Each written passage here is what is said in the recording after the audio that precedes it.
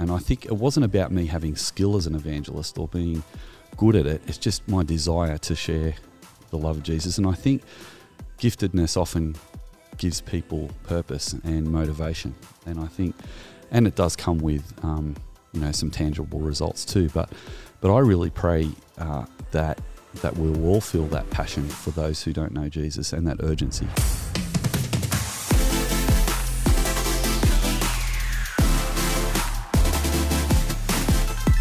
Welcome back to the Third Space Studio, and welcome back to the Shock Absorber podcast, everyone. It's great to have you along with us, and we've got the band back together today because last week we only had Tim on, but we've got Tim and Stu joining us. Tim, how are you today? Going fantastic, thanks, Joel. Feeling excellent? Feeling excellent. Yep. Stu, welcome back. Hello, Joel. Hi, how are you? I'm very well, thank you. That's good. You were on holidays for a week. I was on holidays, yes. Had a great holiday. And where did you go?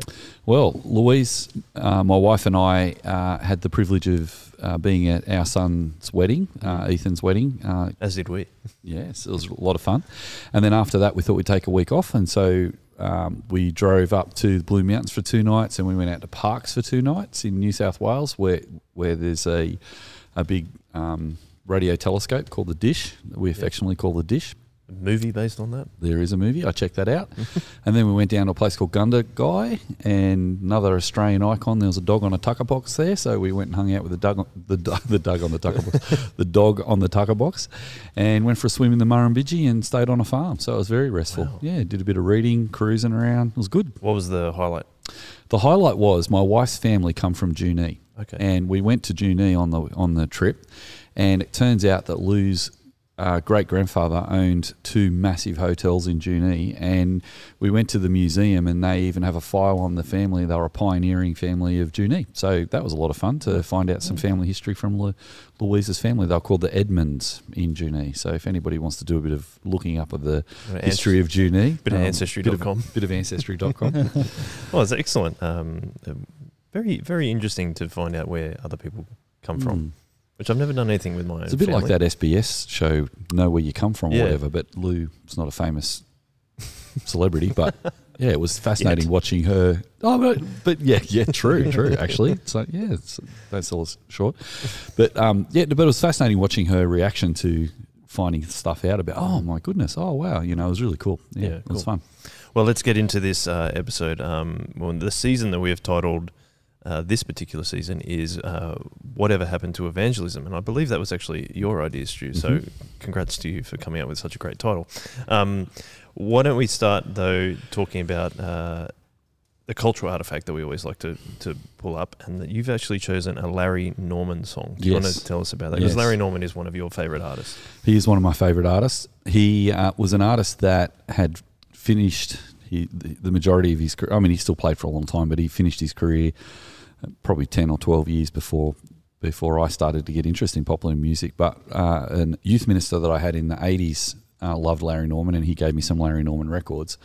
And what I was fascinated about Larry is that was my entree into the Jesus movement of the 1970s.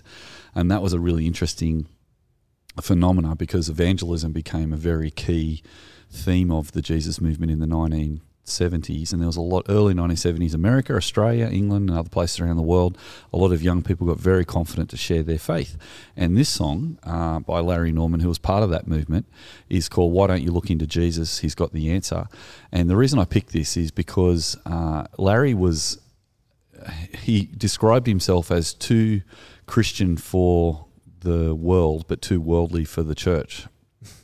I think that's how he described it. I can't remember exactly. And by that, what he meant was that he would sing about things that the world would find a bit boring because he was singing about Jesus.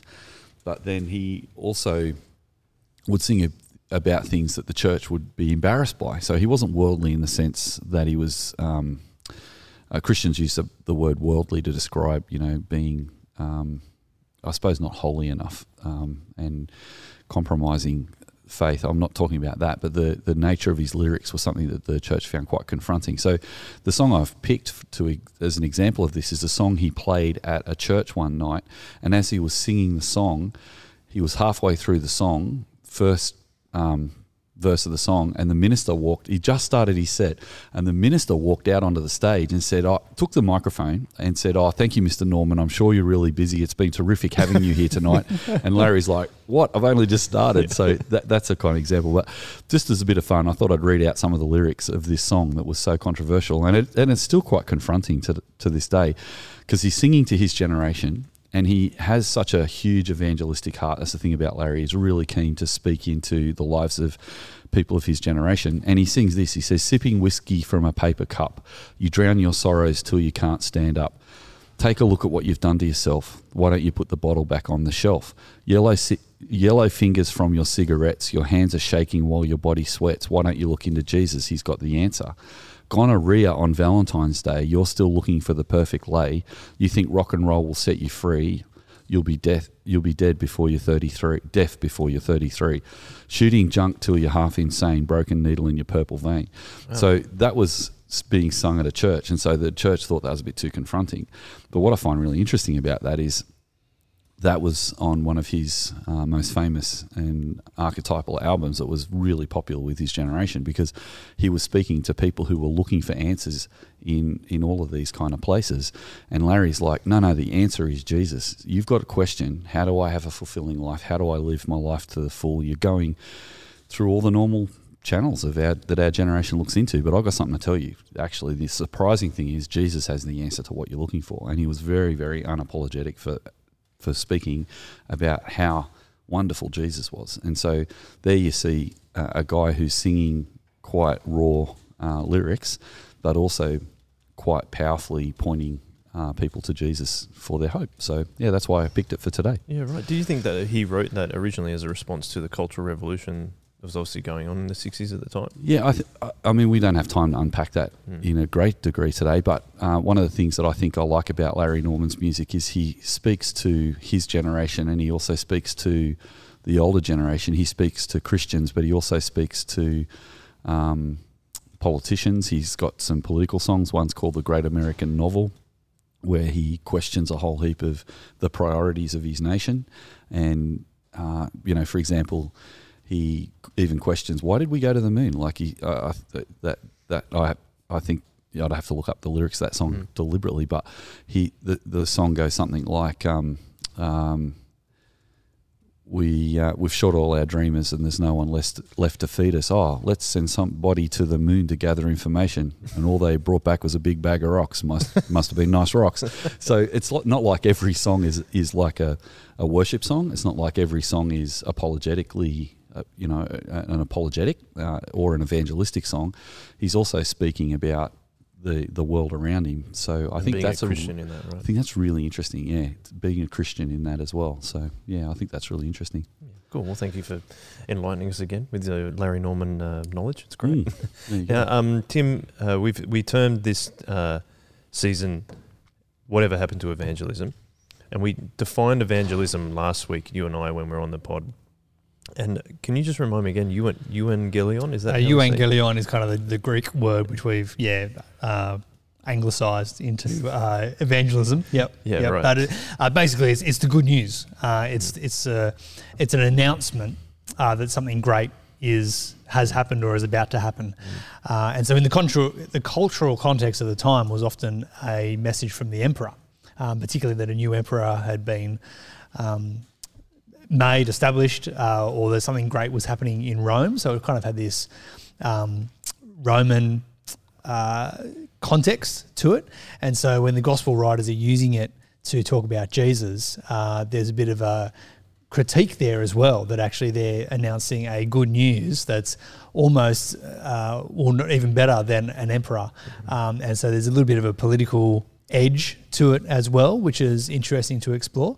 But essentially it's the good news. It's the proclamation that Jesus has been born, which in the context of the whole story of Scripture is that the Christ that had been promised in the Old Testament has come, been fulfilled, and then it's the ministry of Jesus, his life, his death, his resurrection, and then what that then means for the hopes and dreams for the Jewish people, and how the Gentiles are then grafted on into that, as Paul talks about in Romans 9, 10, 11. And then it goes out into the whole world, which you see in Acts. So, yeah, it's a great proclamation of the good news that Jesus has come and what he's done for us. And it was really cool. I thought last week that we kind of came to the conclusion that we're all evangelists. We can all be doing our own according to the gifts that God's given us. But I thought before we kind of get into that a little bit, Stuart, just wondering, how would you like to define evangelism, or what do you see as why is it so important to share the good news? Yeah, one of the things I did on my holidays was listening to the podcast. It was really good to listen to the Shock Absorber as I was driving along in the car, and I really enjoyed it. It was really good. And I really agree with the definition. I love, Tim, the idea of using this word good news in such a way because, to have a boundary rider from the Roman Empire riding around the different Roman cities and towns to proclaim the good news that a son has been born to the emperor. And then Jesus in Mark chapter 1, verse 14 to 16 comes and says that he has come with the good news to proclaim the good news to the kingdom of God has come, repent and believe the gospel. That is so powerful because right from the get-go, Jesus is declaring himself to be the Son of God, and he's coming as King, and he is the new King. And so the King was the Roman Emperor, and that would have been blasphemy at one level theologically, and it also would have been politically dangerous at the other level because he's challenging the authority of the Roman Emperor, who was set up as a god on earth, claimed to be God, and was the king over Israel at the time. And so Jesus coming as King, declaring the good news, is so striking from that point of view. But the other thing I love about that is that Jesus inverts power relationships. So while the emperor would come and crush the local population with the sword, Jesus has come with love, and he comes to pronounce the good news, and he is the one who is going to defeat sin and death. And so he's calling on people to trust in him as he actually brings real good news, not just for those who are under the Roman Empire, but for all people. And so it's far more expansive. And of course, Jesus is God, and he is the King of the universe, not just an empire on earth. So at once it is exciting good news, but it also is terrifying in a sense because it is actually claiming to be greater than any other good news. And I think for Jesus to do that so strongly from the beginning, and that was carried on by his followers. Like when you see Paul traveling around in Acts, he's actually unashamedly claiming that the good news is the best news, and he is a great evangelist as a result. I'm just, in terms of that, how do you personally think about sharing the good news with people? Because we talked about last week, we actually named you, we didn't shame you, that we do think you do have the real gifts of evangelism, and God has given those to you, which we really, I think Tim and I have both experienced you preaching the word to us and then inviting us to become Christians. I'm just wondering, in terms of your perspective, we do think you're really bold at proclaiming the gospel to people. How do you go about that? Because if we think you do have that gift, what do you see as important when you are talking to people about the gospel? Yeah, well, in Ephesians chapter 4, verse 11, we're told this, and he gave some as apostles, and some as prophets, and some as evangelists, and some as pastors and teachers. So I think there, as Tim, you said last week, there is a gift of evangelism. There is a particular gift of the Holy Spirit that people who are evangelists love to share the good news and delight in sharing the good news, look for opportunities to share the good news, and feel the need to share the good news. So I think that the Holy Spirit motivates and convicts some Christians deeply about that. But as you said on the podcast last week, I think that we can all share the good news, and we unpacked that really helpfully last week, and we'll continue to do that through the series. But as I thought about that, just briefly, I think a few things have come together in my life that I think have meant that I have a really strong conviction to share the good news, and I love sharing the good news, and I delight in that, and not that I force it on other people to listen to the good news, but I love to have an opportunity to talk about Jesus. And I've had that ever since I was a young boy. So I think to give that a bit of context, my parents actually became Christians when they went to have me baptized when I was little. And they weren't actually believers in Jesus when they went to have me baptized, but there was still a nominalism, a cultural Christianity at the time that meant that it was just a normal thing for people, even if they weren't Christian, to go and baptize their children. And so they went to a local church and spoke to a minister about how, in the words of my father, who comes from Sheffield, he's a very practical man, he said to the minister apparently, oh, we've come to get our son done. We just want to get him done. And it's like, this is what you do, isn't it? Tick the box. Tick the box.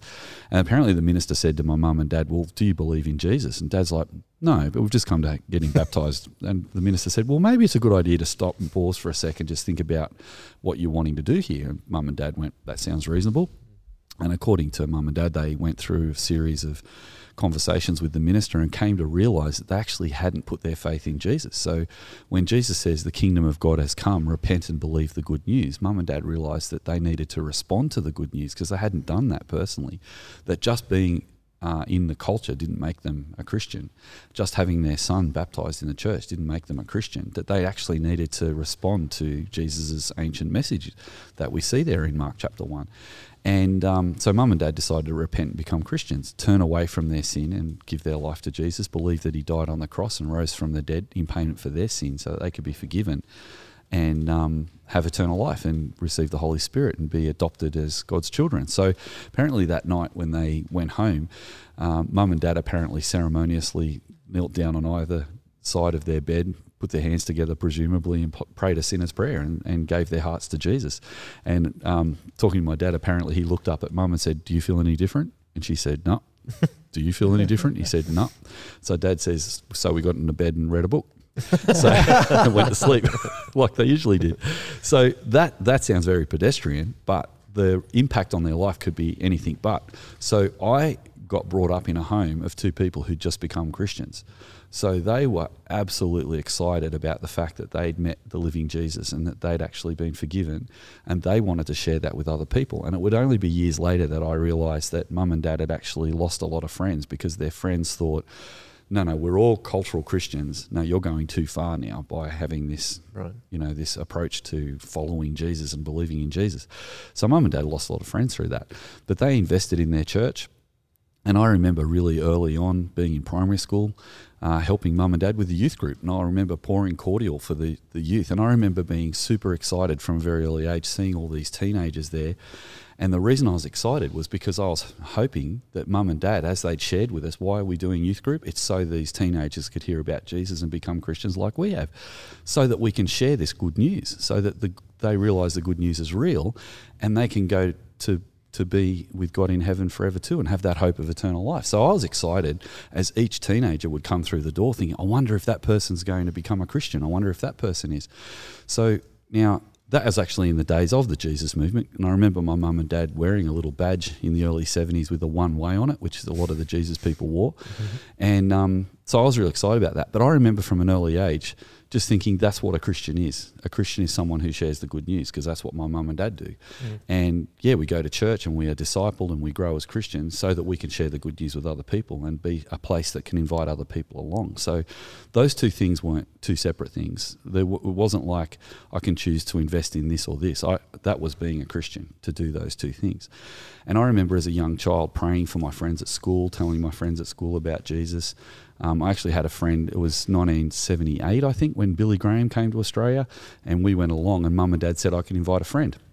So I invited a friend who wasn't a Christian, and then even though apparently I'd made a commitment to Christ earlier, I decided after hearing Billy Graham speak that I'd go down the front and give my life to Jesus and make a recommitment to my life. And my friend saw me get excited, and he got excited too, and he was excited, and he came down with me and he committed his life to Jesus as well. Now, I had a friend, we moved to the country after that, and I had a friend that I'd continue to write letters to him to encourage him to go to church, but he stopped after that event and didn't go to church. But in his letters, he kept writing to me, and I kept writing to him, encouraging him to think about being a Christian and how important it was. And he was fine with that. So for me, it was a natural part of being a person. Like, I get excited about Cronulla Sharks. I get excited about my soccer team, Sheffield Wednesday. I get excited about Jesus, and I share about the things I get excited about. So for me, it was something I did. Anyway, I remember in that correspondence that soon one of the letters that came back from my friend was, and by the way, I'd be praying for him every night too. So for me, prayer and evangelism, I've always been connected, because I've always known that it's God who calls people, and all we need to do is tell them about the good news, but it's God who actually, through his Spirit, convicts people. Anyway, one of the letters that came back, my friend said, I've started surfing. Great, that's cool. And then after that, the next letter came, I've met this group called Christian Surfers. And I was so excited. And I said, they'll be great. And I kept praying that they would help him to understand Jesus. Writes back, I've become a Christian. And that guy is still a Christian to this day. And I remember how excited I was about that.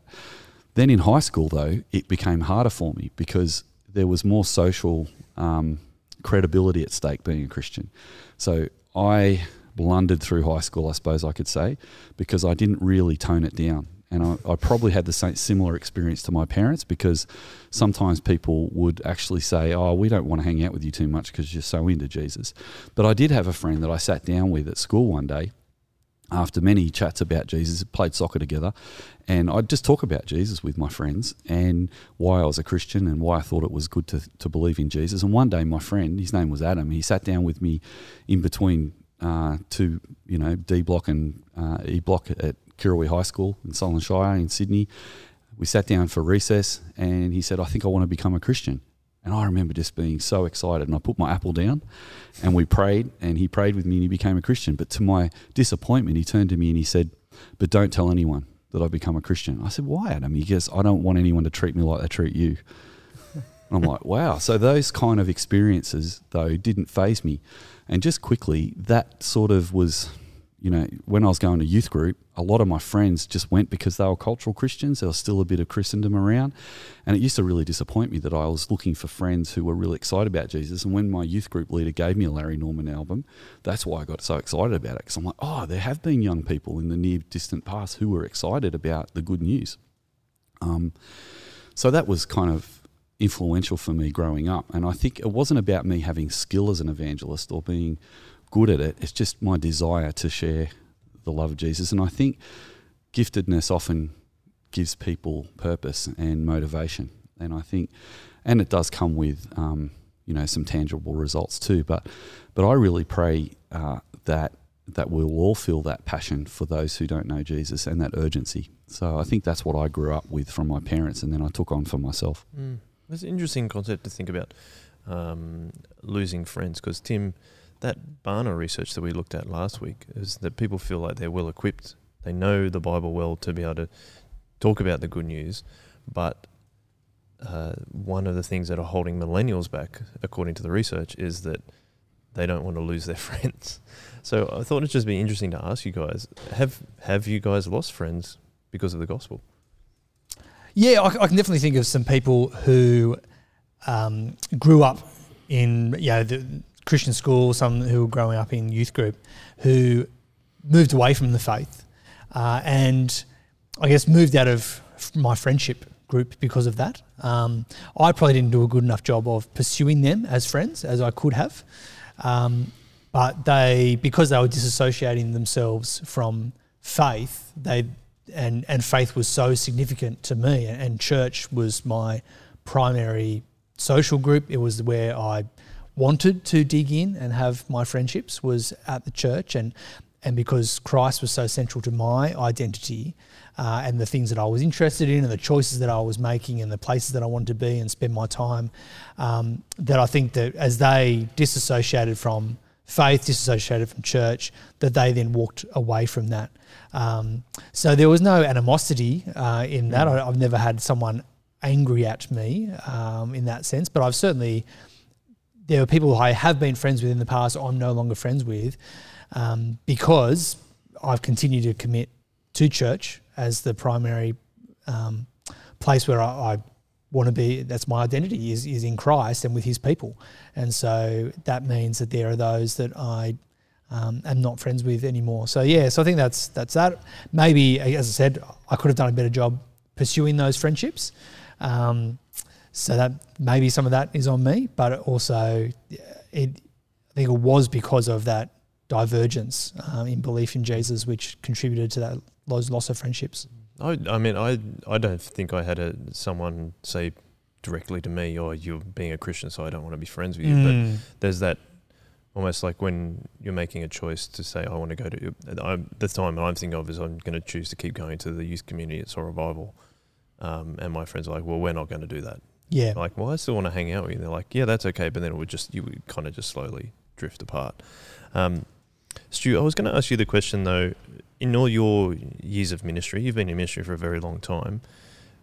How do you think evangelism has shifted? Because we're talking about a shift in evangelism now that people are concerned about actually sharing the gospel. Was it like that in earlier years, do you think? And how has it changed in your time in ministry? Yeah, I think if you go back to the time of Christendom, when it was cultural Christianity was quite common in Australia, back before the 1960s, probably 80% of Australians went to church on Sunday.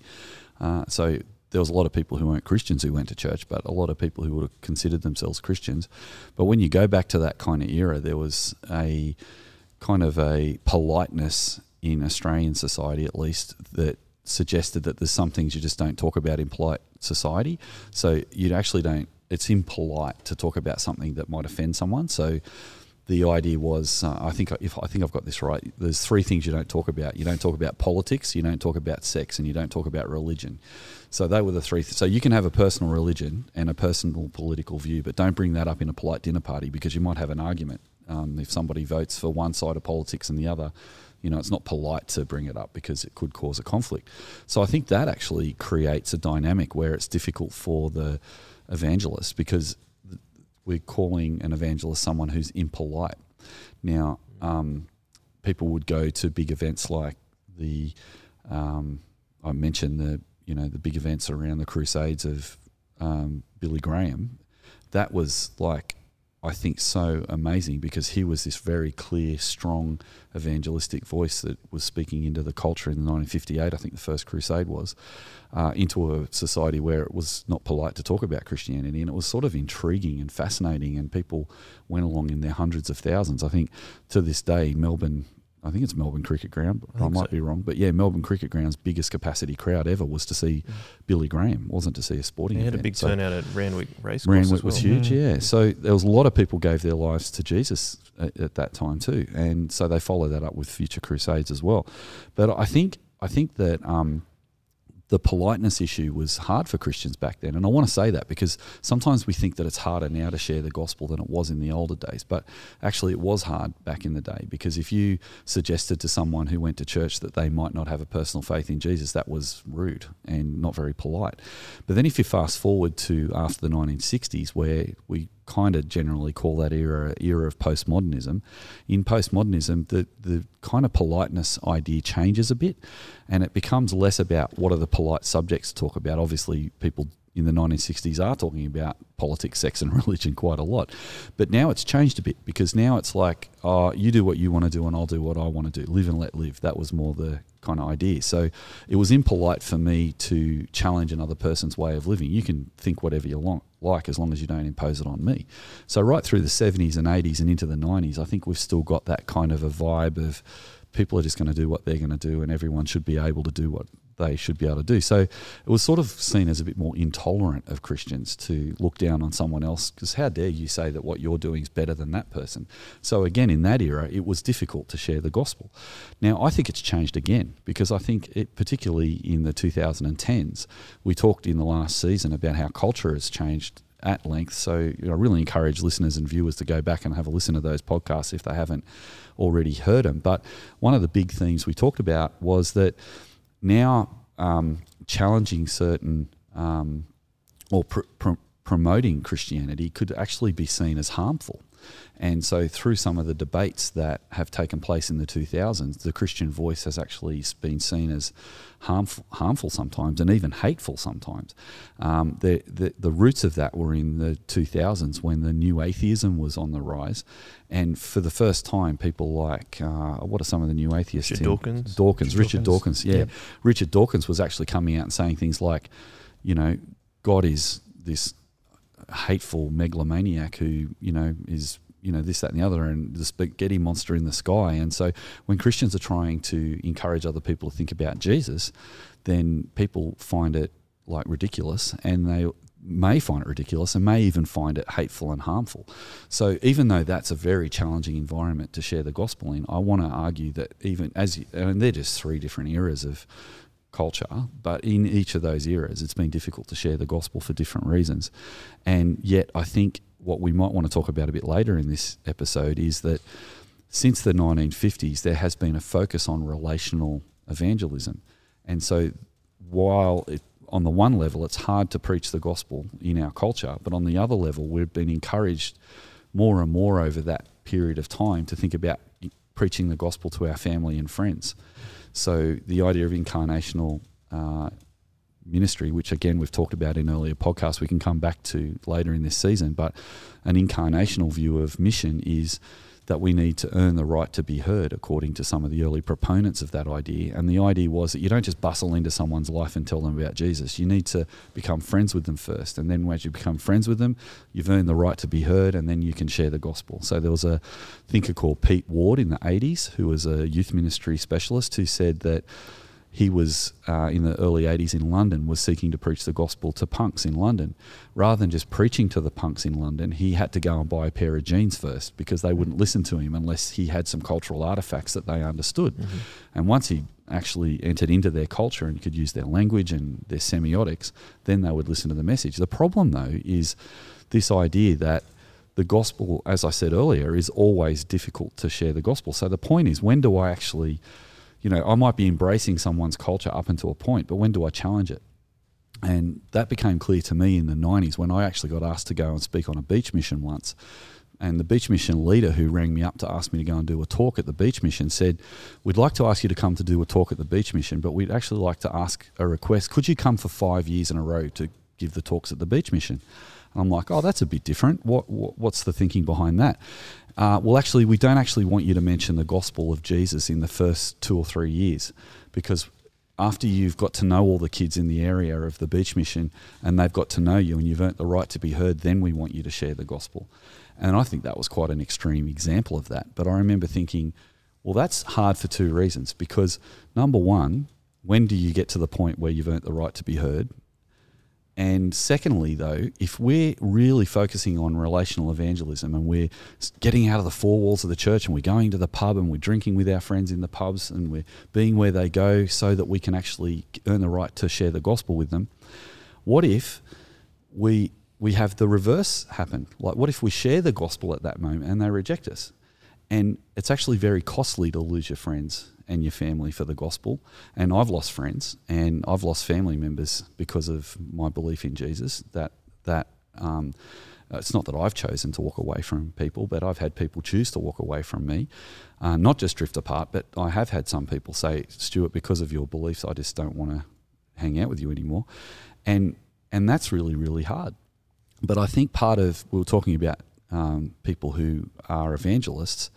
I think the thing about an evangelist is it's someone who's willing to go to the point of not only sharing the gospel with someone in love, not necessarily having to wait to earn the right to be heard to do that, but willing to just talk about Jesus in everyday conversation so that they might be able to bring the gospel up with people, but to share the gospel with someone. But not only that, to be prepared to think this person might reject me for this.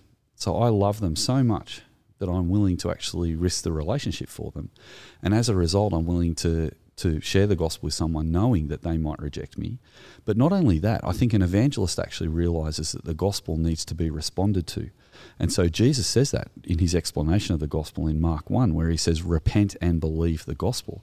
So I think an evangelist does more than just tell someone about Jesus. They actually ask the question, what are you going to do with this now? Are you, would you consider following Christ? And that actually can be very hard too. But what an evangelist finds is, even if an evangelist shares with their friends and family, they're willing then to not just stay there and sit there. They're willing to go out looking for more people to share the gospel with.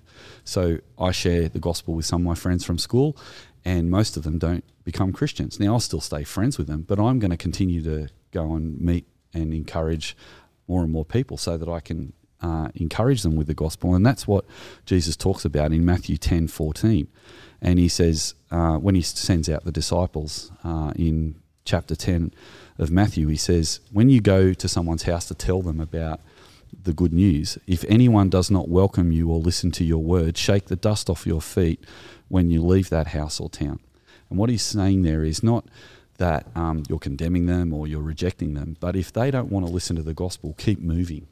And so I think an evangelist continues to move. So our focus in our culture at the moment in the church of relational evangelism means that sometimes I think Christians actually are sitting in a context where they've shared the gospel with their friends and family, and even if they haven't been rejected, the gospel has been rejected. And so I talk to many Christians who go, I just actually have never met someone who's become a Christian. And I think it's because they've heard this message of relational evangelism. Go to your friends and your family and tell them about Jesus. But then when your family and friends reject Jesus, what do? Do you just say, I'll stop telling people about Jesus because I don't have any other friends? Because you can only tell your friends about Jesus. Well, I think an evangelist says, I don't even have to be friends with someone to share the gospel with them. So I know that's a long answer, but to me, that's the problem I think we have in our culture at the moment of relational evangelism in a culture where it's impolite and even hateful to share the gospel. So that it doesn't surprise me that people love the gospel and then get really stuck. I don't know how to do this now because I've already told my friends and they don't want to actually become Christians. So I think we have to help people to be a bit more mobile and help people to also have a bit more confidence to share the gospel with people they don't know that well as well. I think that could be something that'd be interesting to explore. Do you think one of the reasons is there's something we talked about the last episode, and both Tim and Stu love to get your answer on this, that if we think that we're going to not be able to share the gospel because we perhaps don't have the gifts of the person that shared the gospel with us originally, does that mean that we can't do it? Like, I can tell the people that I'm close to, like my family and friends, but going out there, I'm not like this person. I'm not like, I heard so many talks that you gave, Stu. I'm like, I think originally I was tricked into thinking, I don't think I can be like that. And it perhaps stopped me from actually exploring the gifts that I had in terms of evangelism. Do you think that that's possibly one of the reasons why some people don't feel like they can actually share the gospel? You go first, Tim. Yeah, well, I think part of the image that we might have in our mind of what it means to do evangelism is we think of Billy Graham or even around this table, like you and I, Joel, have both seen Stuart stand up in front of hundreds of people and do that, not just the gospel outline, but the call for response. Yes. And that might be part of that image that we think, well, that for me to be an evangelist is to have not just the gifting and the ability, but the platform. Maybe you've never been invited, Joel, to stand up in front of 500 people and explain the gospel. But again, that's not how the Bible is always talking about how we actually do that kind of evangelism. We talked about, I think, 1 Peter last week, where Peter says, always be prepared to give an answer for the hope that you have. And I think part of what we focused on last week was the fact that that's in a context where Peter's encouraging the people just to live good, quiet lives, but to be such good neighbours, brothers, sisters, husbands, wives, friends, that people notice and people go, well, that's curious that you're living really peaceable with the people around you and you're not getting flustered. So what is that? The preparedness part of that verse, I think, is coming to what would I then say? How do I then have that conversation? And that's where we talked about the Jesus beads last week, having a gospel outline in our minds where we can say, well, it's because of Jesus. Well, who's Jesus? Well, the Bible story is kind of like this. So part of our preparedness is to have an outline of the Bible. And I also wonder whether how many of our the people in our churches have a clarity around being able to tell the story of the Bible in very short, sharp, elevator pitch type setting, and then to just explore that with someone else and see if that person wants to go a little bit further. And then when questions come, we live in a culture where there's a lot of pressure against Christianity, the general culture, and Christian ethics are misaligned largely at the moment, as opposed to, as Stu said, 60, 70 years ago, there was a much more alignment between cultural ethics and Christian ethics. But as they come further and further apart, there's more questions. Well, why do you think this? Why don't Christians hate this group of people? Or why do you choose these particular lifestyle? And again, part of the preparedness is going to be thinking and researching or finding some good answers or knowing where to go to answer those things. If people ask about can you really trust the Bible though? Isn't it just a book of made up fables and myths that's been debunked by history and science? That the people in our congregation, as they have these conversations just with neighbours and friends or barbers or grocery shop attendants, are able to say, oh, well, actually, I know a little bit about that. I've actually done some reading and I've thought about X, Y, Z. Or to be able to say, that's a great question. I don't know. Would you be willing to explore that with me? And so to actually take the person on a journey and invite them into finding the answer would be another way. So I think that is part of how we can all be involved in this, sharing the truth and love of Jesus person to person, is that we are sharpening ourselves. And so as church leaders, we can be helping our people do that. But there's also a responsibility for every Christian to be just slowly sharpening themselves. Pick a topic. You don't have to be an expert in everything. Just pick one thing that you think your neighbours or your family, your peers might ask about, and just do a little bit of research. Just do a little bit of reading about those things. Find a nice short book, or there's a whole lot of professional apologists on YouTube and social media that have really great answers to these kinds of questions. And if we're sharpened for those things, then we can start to engage in those conversations. I mean, I know, coming back to the thing you're talking about, Stu, about evangelism is also about inviting a response. Do you think that sometimes people are unwilling to invite a response from the people that they're interacting with because it's almost like they're making a decision between how important the salvation of others are compared to their own individualism? I think people can have all sorts of pauses when they come to that conversation, when there's a moment where they think of something they can share, but they pause and go, I'm not sure. But I think the underlying motivation is love. And I think if you really love someone, you really love Jesus, you really want to introduce someone to Jesus. And I remember not feeling super confident with how to preach the gospel myself. I had no idea if what I was saying was right sometimes. And it did stop me sometimes from sharing with people, because even though I was, as I already shared, I did tell people about Jesus. As I got older, I became a little bit more clumsy because I started to second guess myself a bit. I think as a child, I was a bit more naturally just saying, hey, I'm friends with Jesus. Do you want to be friends with Jesus too? So it wasn't the most sophisticated gospel presentation, but it's all I knew, and I shared what I knew. And I think that's a good starting point for all of us, to share what you know. And you know the person you're speaking to, or even if you don't, you can be actually, it is polite you can have polite conversations about Jesus, and it's not hateful to share what you think about about Jesus with other people. But as adults, we can second guess ourselves a lot more. But if we are motivated by love, then we will find that we will find ourselves sharing about Jesus, and the more responses we get, the more we learn about it. So an evangelist is also a really good listener, because when you listen to people and you hear what troubles them and what things they need. Like Larry Norman was a good listener. That verse that I read out earlier on was probably a whole list of things that his friends had said they were looking for satisfaction in life from, but were not getting it. And he was saying, hey, look, these are all the things that you're looking at.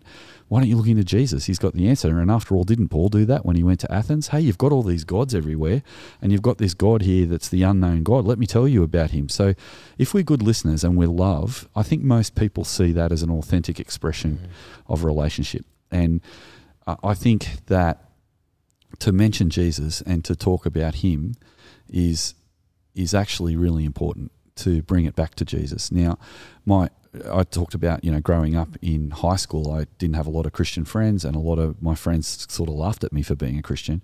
But around that time, at the end of high school, my mum and dad bought a Christian bookshop in Bankstown. And my dad asked me to come work in the bookshop part-time, and I did.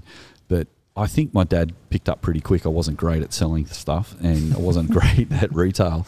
And somewhere along the line, he said, Stu, why don't you just go out and talk to people about Jesus? Take some of the material here from the shop and share it with other people. And I remember thinking that was a great idea. So I just walked out, and some people would say, that's terrifying, that's cold face, or whatever they call cold calling. Like just going up to someone cold like that is really hard. How could anyone do it? But I thought, well, I might just go and talk to people. So, there was a cafeteria area where people were just having lunch and stuff, and I'd just go and say, oh, hi, I work at the local Christian bookshop. Are you interested in finding out what a Christian believes. And I reckon probably 10% of people said yes. Oh, yeah, that'd be interesting. Why do you have a Christian bookshop? And I tell them, well, because we're really into Jesus. Right. What do you think is so good about Jesus? Now, look, probably 10% of people were hostile. Don't talk to me about that. But most people were just like, oh, not really. So when you think of it like that, there's only 10% of people I found in those days were getting cranky about me just coming up and saying, hey, I'll work in a Christian bookshop. Are you interested in hearing a bit more about that? And because it was an invitation and it was polite and it was friendly and I had a smile on my face, most people went, oh, look, I'm too busy, I don't want to know. Or, yeah, why not? Come sit down, I'm just having a hamburger. And I really enjoyed that. And I found I got more and more enjoying just talking to people. And because I like people and I like hearing their stories and I like meeting people who are different, I think that is probably a personality thing. I do like, Lou, my wife says it's hilarious. Everywhere I go, I talk to people and get to know them, want to find out about them. But yeah, there's an interest in that other person, but there's a love for them. And you can love other people even if you don't know them. And so if there's a genuineness in that, I think that's really helpful. But that actually, my experience motivated me that when I became a youth minister, I'm like, I wonder how I can help the young people in our church not just rely on me. Wouldn't it be awesome if they could feel confident to go and talk to whoever, their friends and other people about Jesus? And then as I was praying about that, two of the young people at church, Sharon and Greg, came up, and Daniel, actually 3, with these Jesus beads. So this is a great example of the shock absorber because I didn't come up with the tool that they were going to end up using. They said, hey, we've come across this. We think our friends would really get this. Do you mind if we use this? And it was the shock absorber because I was actually thinking, well, they understand the culture. They understand what their friends understand even better than I do, even though I like listening. Let's go with this. And what we found was by just giving someone a simple structure, they didn't always say the same thing every time they talked about Jesus, but they felt confident because they didn't second guess themselves because they're like, oh, people would actually ask them. That was the beauty of the Jesus beads. People would say, oh, what's with the beads? I haven't seen anyone else. Oh, they're Jesus beads. They tell the story about Jesus. And people go, oh, yeah, how? It's fantastic. Yeah. And they're like, well, blah, blah, blah, blah, blah. And they go, and then you leave it at that. And people go, okay, cool. And if they want to ask another question, they can. If not, they don't. But two things happen. One is Christians got confident to be Christians. And yes, we don't wear particular semiotics as a Christian. We clothe ourselves with Christ. That's what we learn from Colossians. And that's our character and our humility and our life is what you're talking about. Like clothe yourself with Christ and then people will be interested. However, there's nothing wrong with wearing some beads and saying, let me invite you to talk about that. We found that really, really helpful because Christians were learning to feel not ashamed of being a Christian. And over time, almost all the kids in the high school knew what those Jesus beads were. And just seeing kids wearing them was also like almost a silent witness. Wow, you're willing to associate yourself with this Jesus guy. That's quite impressive that you would do that. And that was also really powerful as well. That's a really interesting, because we obviously talked about the Jesus beads in the last episode, Tim. And we talk about, I find it interesting that the two things that you guys have both talked about is almost the way that you approach it. So when you were at the Christian bookstore with your parents, you didn't come up straight to those people in the cafeteria and stuff and just say, hey, let me tell you about Jesus. It was, you asked them a question first, which was interesting. Can you remind me what was the question? It's like, hey, yeah, I'd just go up to someone and say, oh, I work at the Christian Book Centre that's just over there. And you were interested. Are you interested at all about what that Christian Book Centre is? And then they'd say no or yes. Yeah, but that's why I think it's interesting is that you're almost inviting a response there in a almost non-confrontational way rather than maybe that's why we feel like there's the pressure of, I need to get this 100% right. I need to say, hey, let me tell you about Jesus, and then I'm going to convince this person on the first go.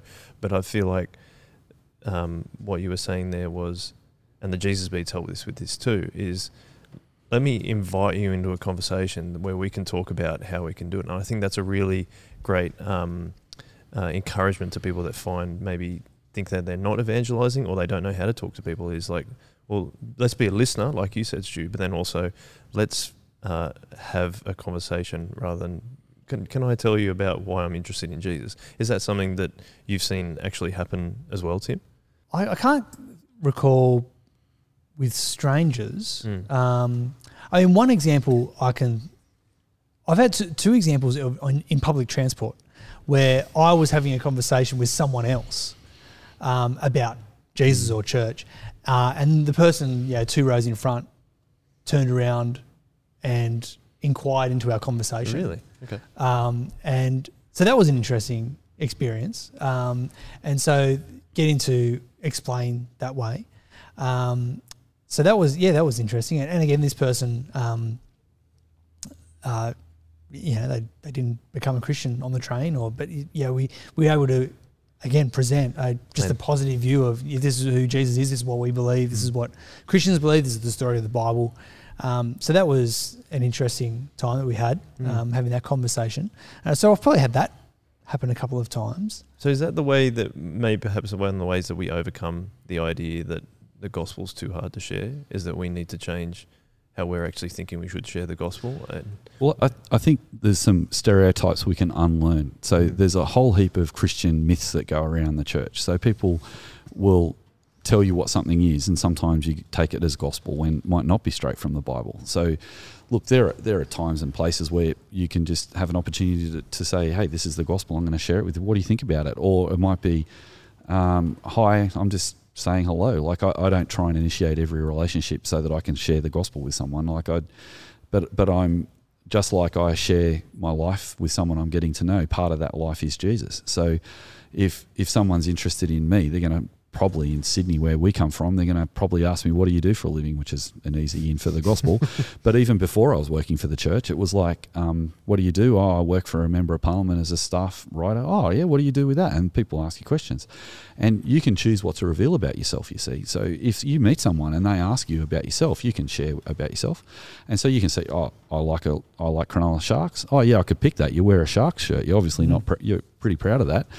Yeah, I do. I like the Sharks. Why do you like the Sharks? Blah, blah, blah. So people are polite. They ask you questions. And there is absolutely nothing confronting about saying, and I go to church and I'm a member of this church down the road and blah, blah, blah. Oh, why are you a member? One of the great things I've been able to say recently is because we're church planting. People say, what do you do on the weekend? And what do you do actually as a living? And I say, I'm a church planter. And they go, oh, why do you plant churches? And I say, well, we plant churches for people who don't go to church.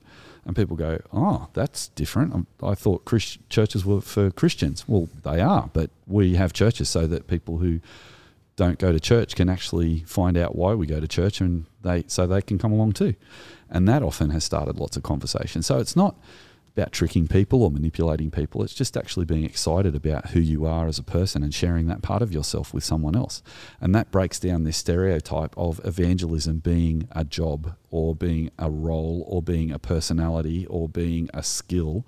Yeah, there are skills you can learn, but it's just part of who you are as a Christian. And I learnt that from my parents, who said a Christian is someone who is discipled and being discipled and disciples other people, and is someone who shares their faith with other people. That's what a Christian is. So if you're a Christian, you are both those things. Your discipleship and mission is part of who you are. And that's, I think, a helpful way of thinking of these things myself. I remember, I think I've told this story before on the podcast, but I remember even, you guys have been very lovely saying some things about me, but like I remember being at soccer one time as a soccer dad, and my son was on the oval playing soccer, and one of the other Christian dads in the team was talking to one of the dads who doesn't go to church, and I was just standing next to them, and I heard that the other Christian dad who goes to a different church was inviting the other dad who's not a Christian to go to his church. And I was praying, oh Lord, I pray that guy might go along to the other guy's church. But the response of the non-Christian dad was really interesting. He turned to my friend and he said, you're asking me to come to church, but you and Stu don't even want to go to church. Why would I want to go to church? And I turned around, what are you talking about? And he goes, well, every time I ask you, do you want to come skiing, or do you want to go on a surf trip, or do you want to come and do this with this, go camping? You always go, oh, I'd love to, but I've got to go to church.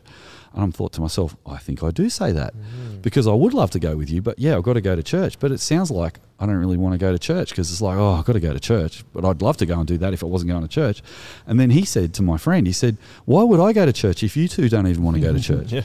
And I think that's kind of where we're going in this podcast series.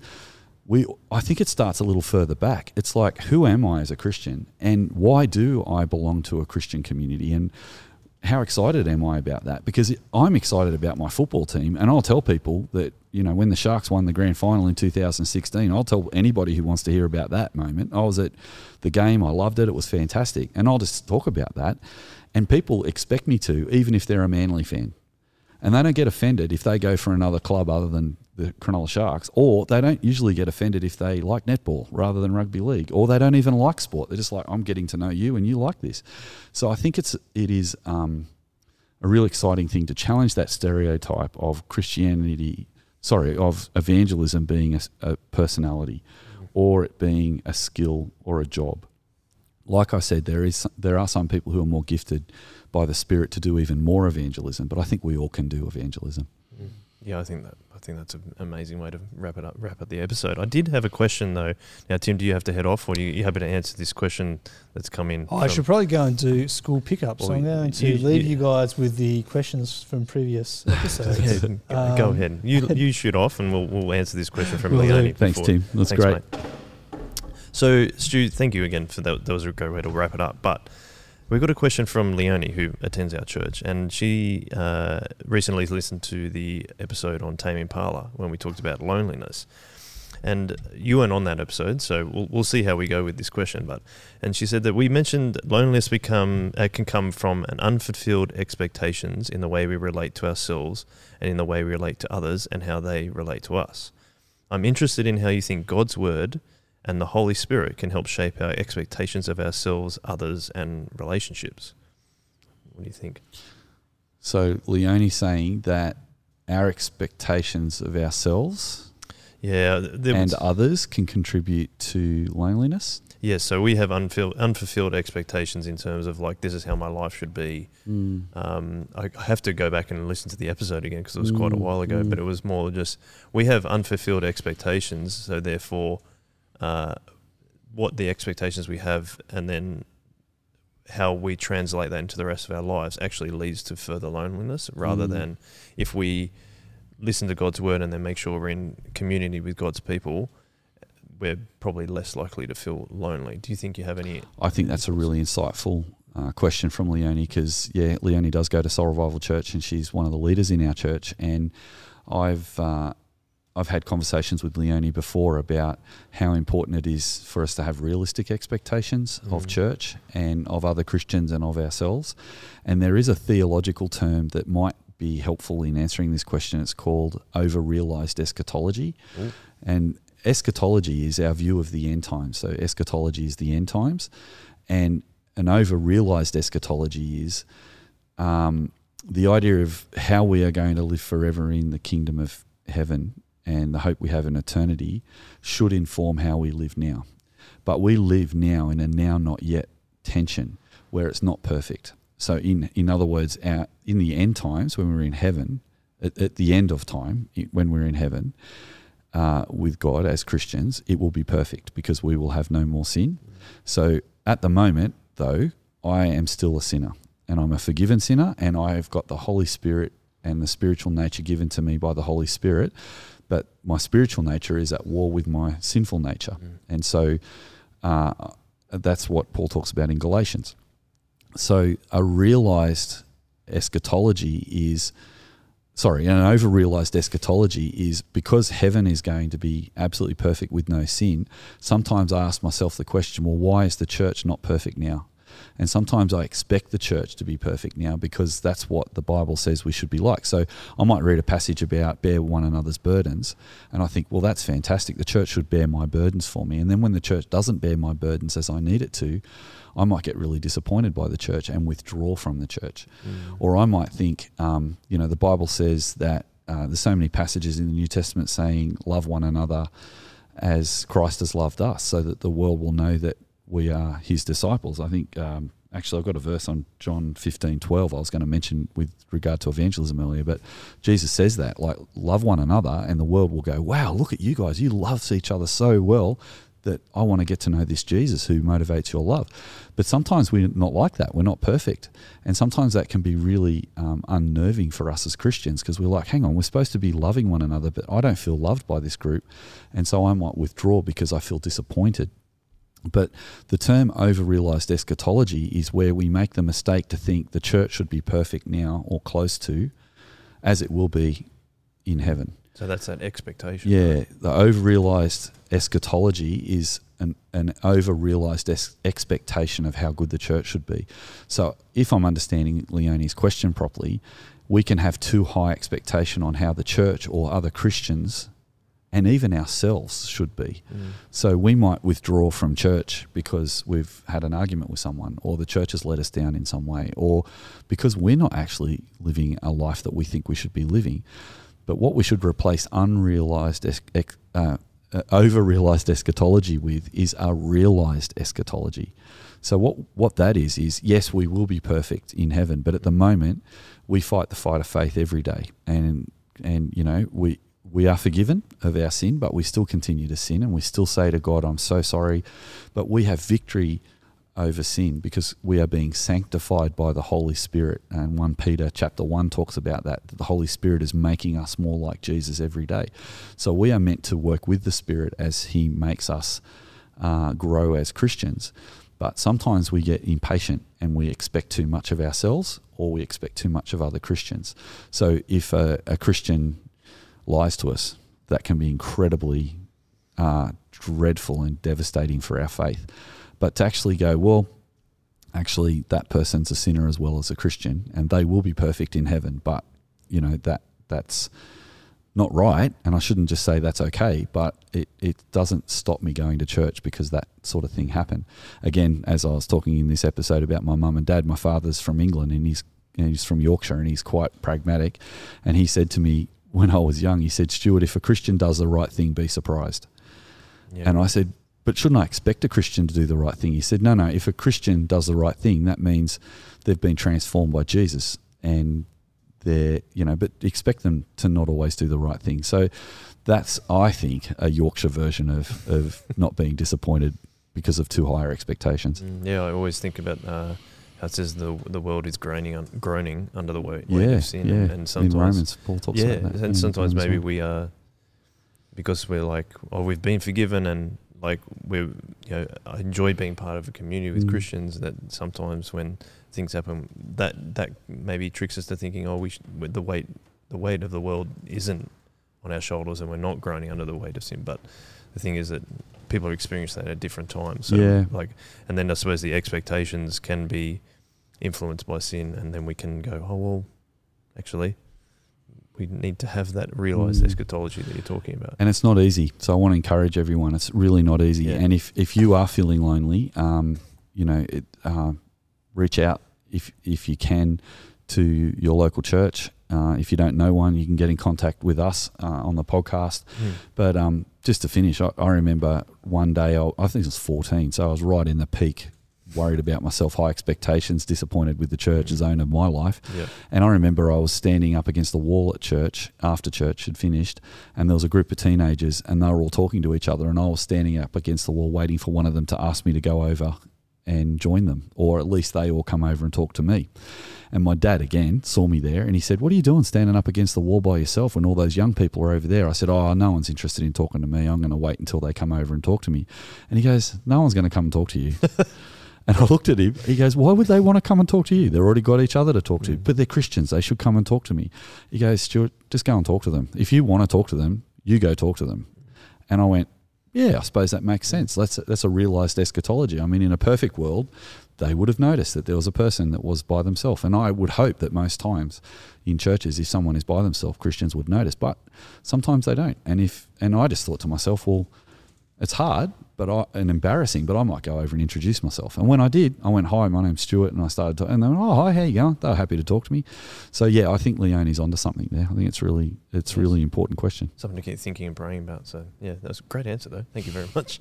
That wraps us up for this episode of season 5 of the Shock Absorber. You can always get involved in the discussion, guys, whether you are listening on the audio version or watching on YouTube. You can chuck something in the comments on YouTube. You can email me at joel@shockabsorber.com. shockersorbet.com.au. You can get on the Discord, which is in the show notes, so you can check that out too. But always check a like or subscribe if you're on YouTube, or subscribe on your favorite podcast app. But to finish up, as always, Stu, we like to say one way.